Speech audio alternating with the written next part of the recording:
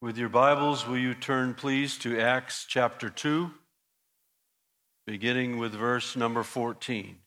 Acts 2:14. But Peter, standing with the 11, lifted up his voice and addressed them. Men of Judea and all who dwell in Jerusalem, let this be known to you and give ear to my words. For these people are not drunk, as you suppose, since it is only the third hour of the day. But this is what was uttered through the prophet Joel. And in the last days it shall be, God declares, that I will pour out my spirit on all flesh, and your sons and your daughters shall prophesy, and your young men shall see visions, and your old men shall dream dreams. Even on my male servants and female servants, in those days I will pour out my spirit, and they shall prophesy.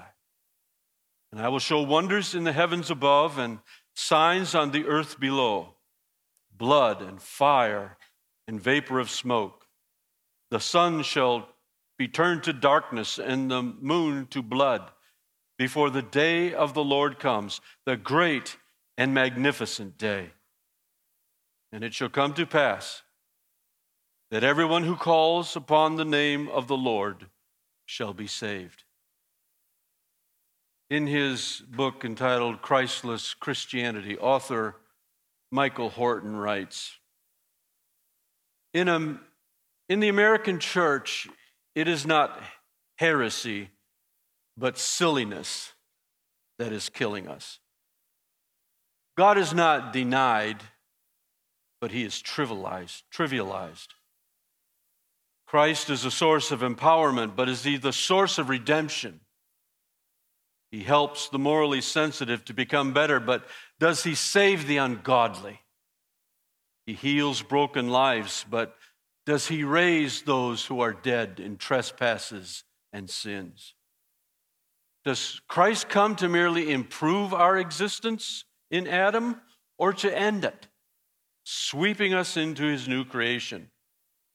Is Christianity about moral and spiritual makeovers, or about death and resurrection, radical judgment and radical grace?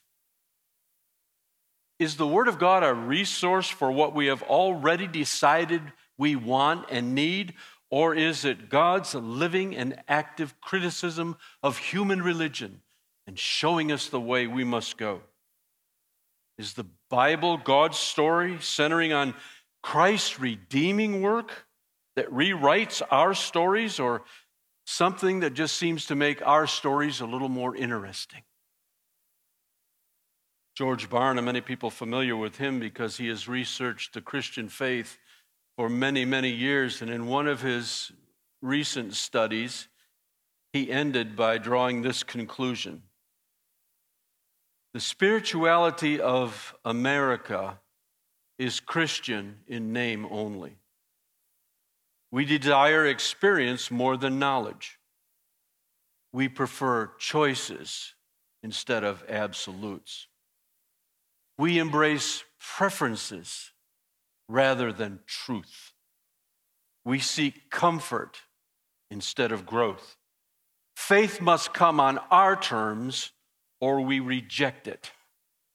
We have enthroned ourselves as the arbiters of righteousness, the ultimate rulers of our own experience and destiny. We are the Pharisees of the new millennium. And how about this from Newsweek magazine? Churches seem to have developed pick and choose Christianity. Take what you want, leave the rest. Disguised in the secular language of psychotherapy, the search for the sacred has turned sharply inward for Christians. They are seeking peace of mind and personal well-being and addressing self-esteem. Many Americans flit from one tradition to the next, tasting the nectar of this tradition or that, but like butterflies, they remain mostly up in the air. Well, into such ideas, and those ideas about false Christianity have been around forever. There's nothing new under the sun. And into those ideas of what might have become of the American Christian church comes the apostolic preaching of the Word of God. Not long ago, I heard an interview with a missionary in one of the countries in South America where the gospel is just exploding. And they asked this one indigenous preacher, what is going on here? Why is there such growth and such dynamic things happening within the church in your country these days? He picked up the Bible and he said, it's because we actually believe this. And that was the center of apostolic preaching. They actually believed it. Into a world of false ideas and nonsensical teaching comes the example of apostolic preaching. And where we are studying in our scripture today is Peter's sermon at Pentecost. And what a sermon it was. It will actually take me 3 weeks to get through it. But we know how it ends.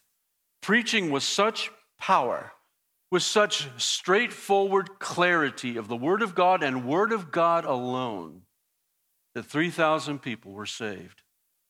You know, one of the things I find even in the Christian church today is we're able and willing to say how much we believe in the Word of God, and we use important words. They're important to me. That the Bible is inspired by God, that it is infallible, that it is inerrant. And one of the things we also need to add to that in the church these days is it is sufficient. It does what it claims to do, and nothing else is needed. The last thing you need to hear from a preacher, from me especially, is some opinion. You need to hear the Word of God. That's why in Acts 4:2, it says they were teaching the people, proclaiming in Jesus the resurrection of the dead.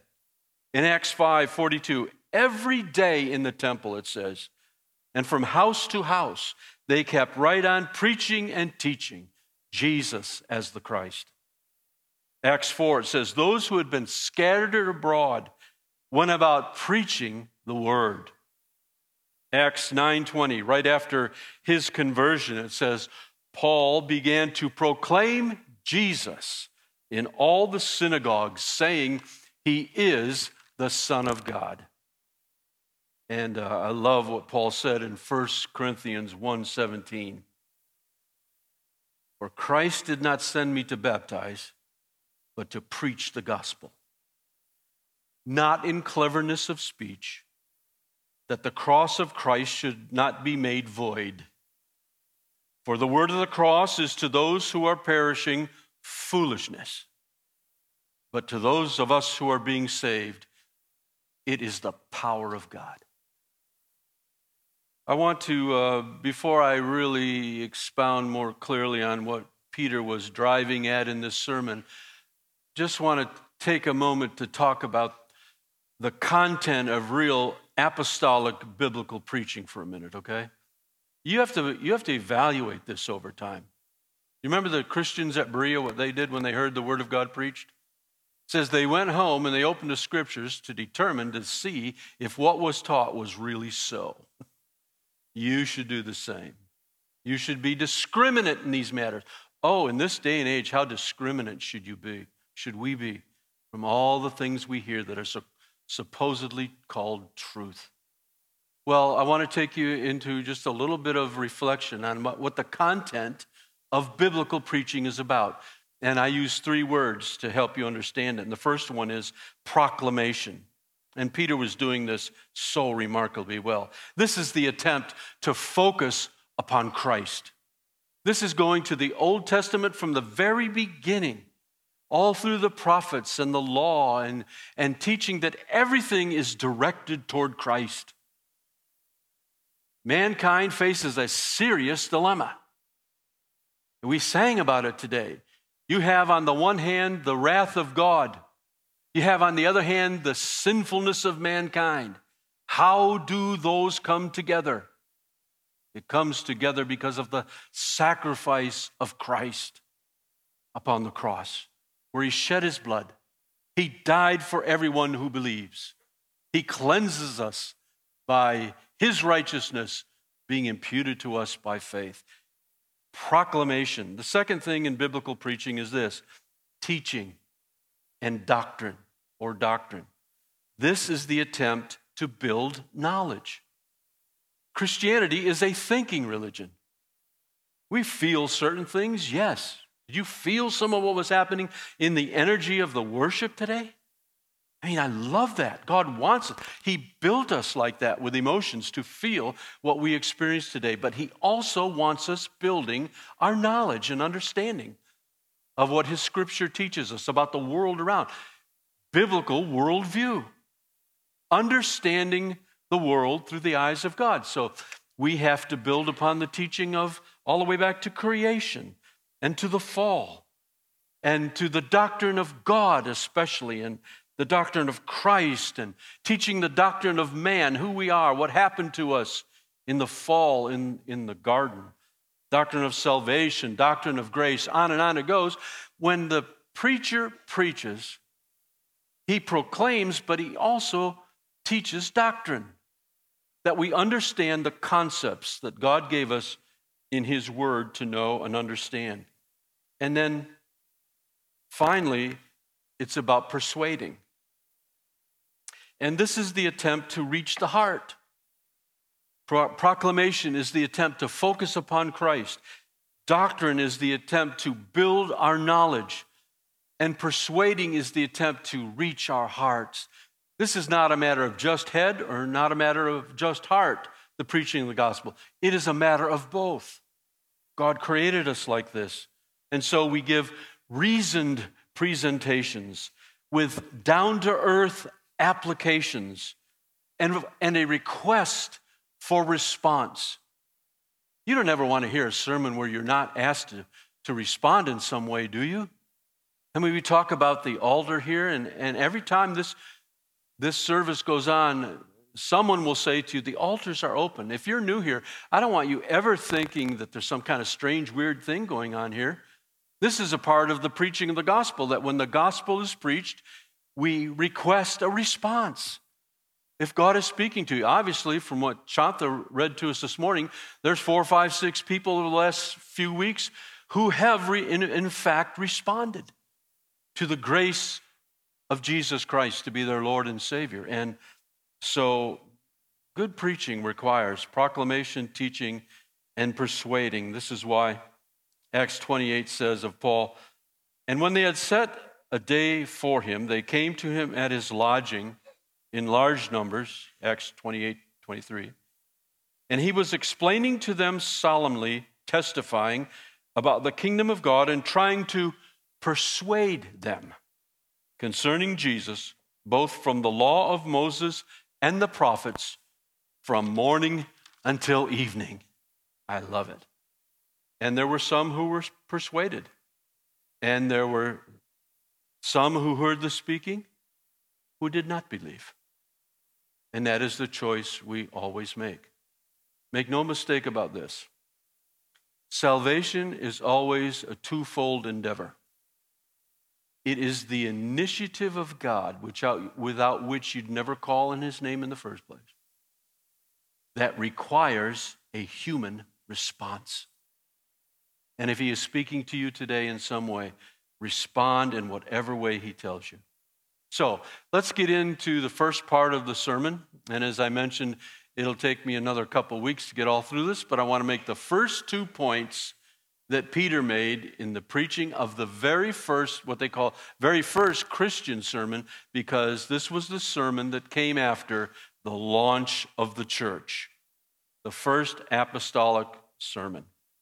And the first point I want to make to you is this. He began with refutation. He refuted error. And to do so, we got to know what we're talking about, right? And then Peter knew what he was talking about here, because here was the charge. Do you remember last week we studied about the Holy Spirit coming? And he came upon the individuals in that room, and they began to speak in tongues, the tongues of known languages, so that others could hear the mighty works of God. And the people were astounded and bewildered, and some made this charge: these people are drunk. And Peter said, no, they're not. It's only the third hour of the day. That'd be about 9 o'clock in the morning. No, they're not drunk. They are not drunk. You got to take the errors you see around you and refute them and stand up for them carefully. And teach what the Bible says. Reason with people calmly. Consider them kindly. But do so with authority when you have to. To tell what the truth is. And you know what? You don't have to win an argument. I made a mistake in my ministry for a long, long time, thinking, well, people expect me to know the Scripture. People expect me to be able to teach it with clarity and so on, and be able to be persuading enough that they will change their minds. And if I don't change somebody's mind and win an argument, then I haven't done my job. That is not the case. God convicted me of that a while back and said, listen, you don't ever have to win an argument. That's not my calling to you. You proclaim the truth and leave the results to God. And that's how we function as a church.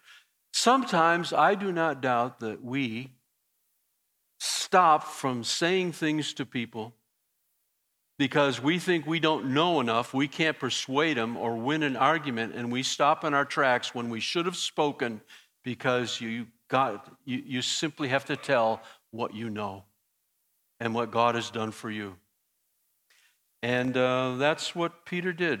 1 Peter 3:15 says, be ready always to give an answer to every man who asks you a reason for the hope that is within you, with meekness and with fear.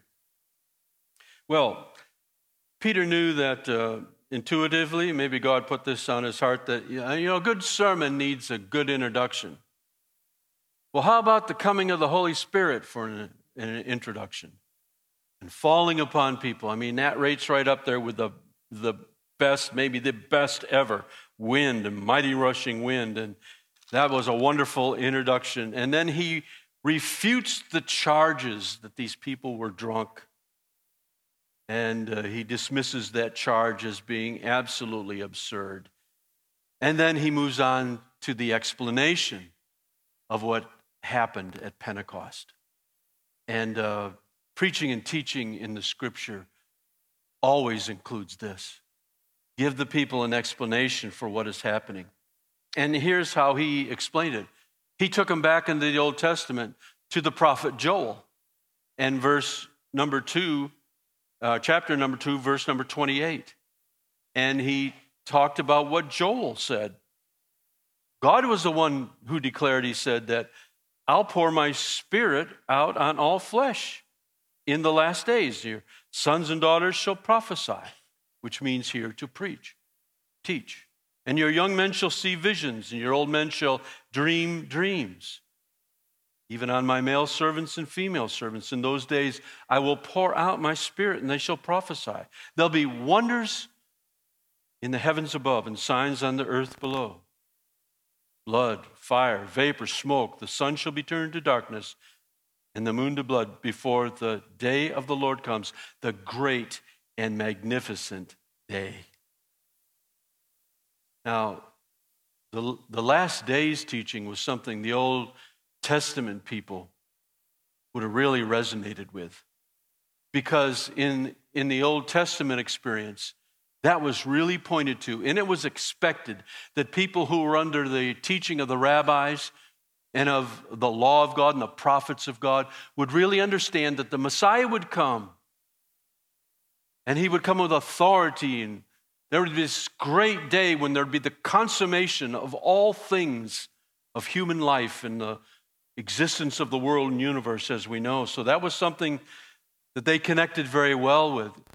And Peter was just brilliant and inspired by God, if you were, to bring this up to show them what was happening. Hebrews 1:2 says, in the last days, God has spoken to us through his Son, and now, once at the consummation of the ages, Christ has been manifested to put sin away by the sacrifice of himself.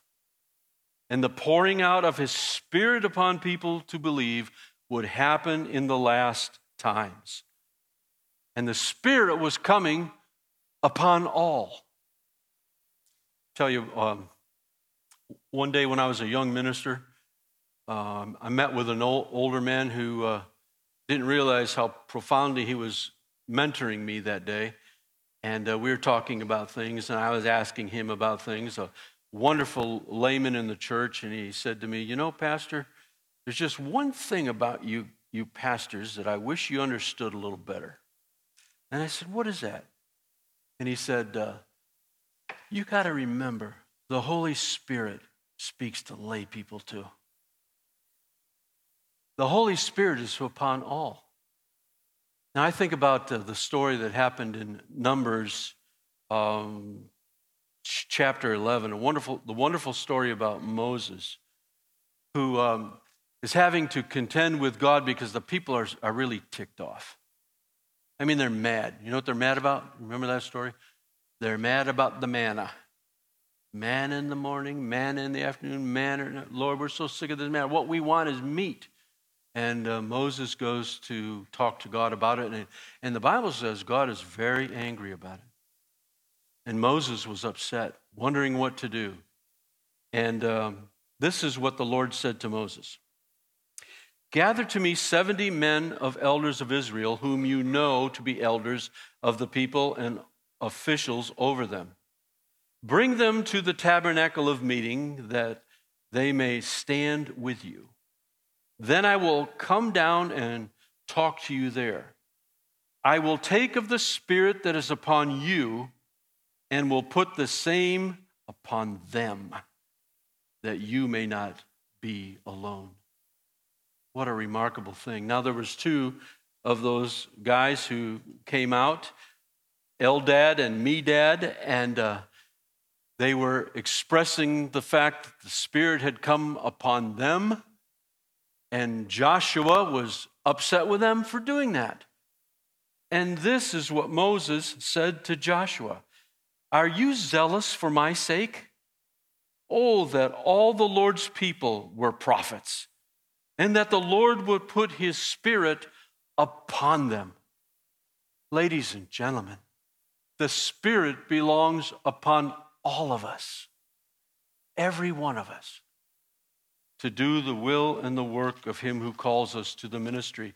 And that was the explanation. And the pointing to this great and glorious day of the Lord. I mean, how remarkable that Pastor Randy picked the songs that he picked today. You suppose that's a coincidence? No, I think not either. We sang today about he is coming soon. I listened to you. You expressed yourself. You were thrilled with that prospect. And the things that were happening that Peter preached about in Joel are consistent with the Scripture. By the way, the Spirit will interpret the Scripture, and Scripture will always be consistent with itself. That's how we interpret what we know. And think about this Scripture from the words of Jesus himself in Matthew 24. But immediately after the tribulation of those days, the sun will be darkened and the moon will not give its light. And the stars will fall from the sky and the powers of the heavens will be shaken. And then the Son of Man will appear in the sky, and then all the tribes of the earth will mourn, and they will see the Son of Man coming on the clouds of the sky with power and great glory.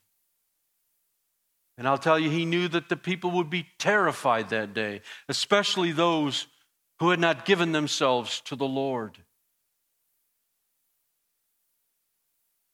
For those who are perishing, the day of the Lord is in unspeakable darkness. But for those who are redeemed, it is light and life.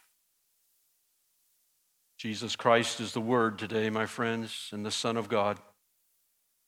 He is the Redeemer and explanation of all things. He is the light of the world, the one in whom the entire universe exists and who upholds it by his word of power. He is the Creator.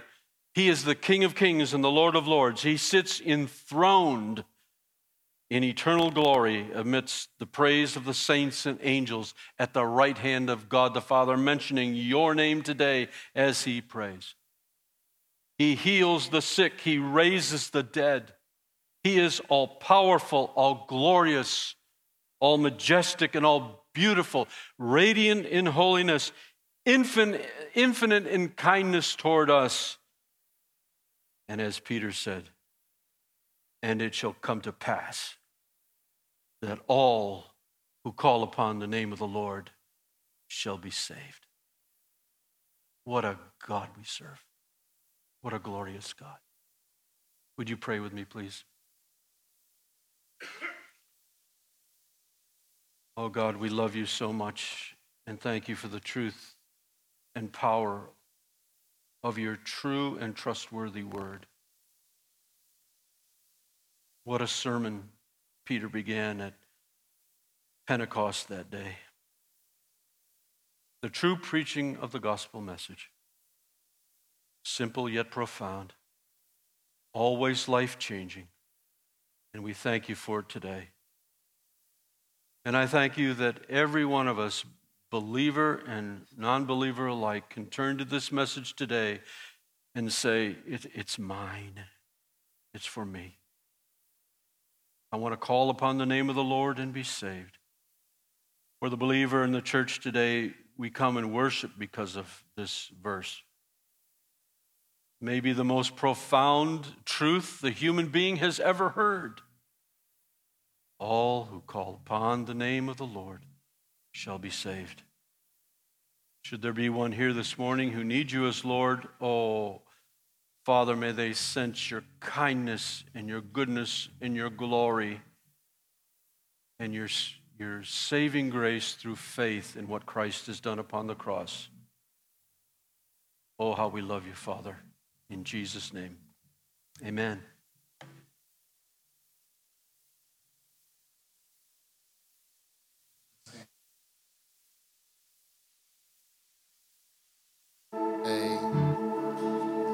If God is speaking to you in any way, it doesn't have to be salvation. Maybe there's something that you have been dealing with and give to Him. Maybe there's something that He said during our service today that you want to solidify and take to the altar. Maybe you just need prayer. There's prayer partners over here that would love to pray with you. But now is the time. We just heard. Now is the time we respond to what God said to us through His Word, through the Spirit of God, to respond to what He's doing. Amen?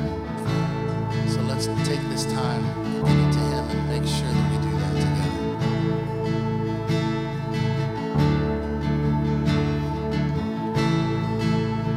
Are you hurting and broken within?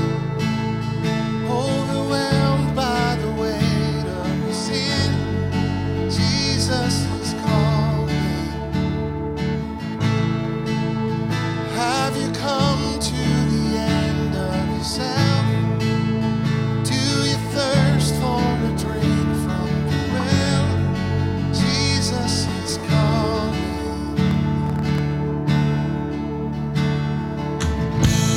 Oh, come to the altar.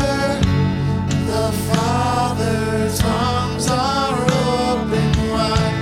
Forgiveness was bought with the precious blood of Jesus Christ.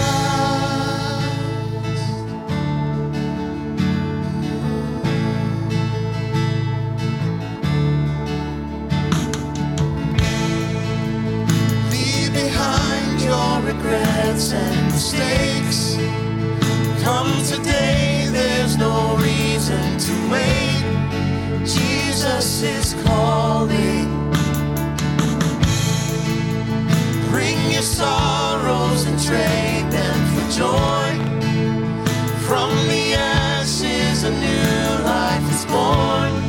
Jesus is calling.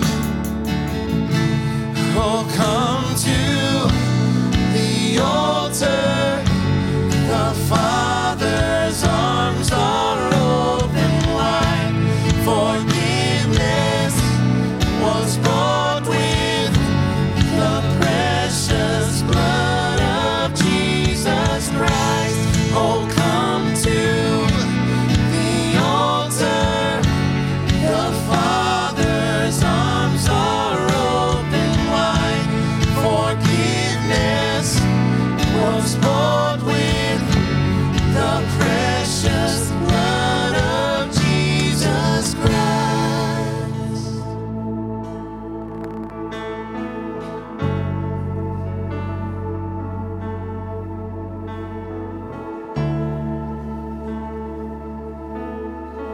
Oh, what a Savior! Isn't He wonderful? Sing hallelujah, Christ is risen. Bow down before Him, for He is Lord of all. Sing hallelujah, Christ is risen. If you believe, sing that. Oh, what a Savior! Isn't He wonderful? Sing hallelujah, Christ is risen. Bow down before Him, for He is Lord of all. Sing hallelujah, Christ is risen.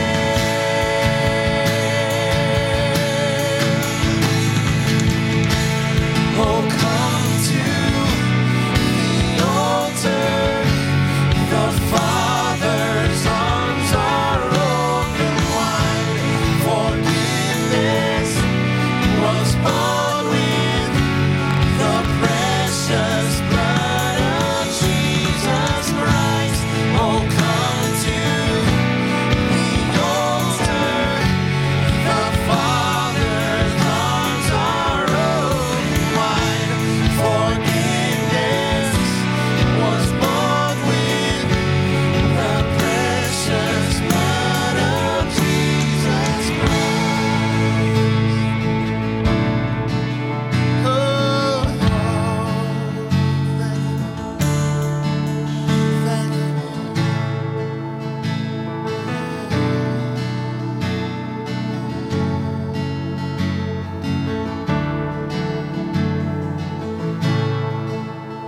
Bear your cross as you wait for the crown. Tell the world of the treasure you found.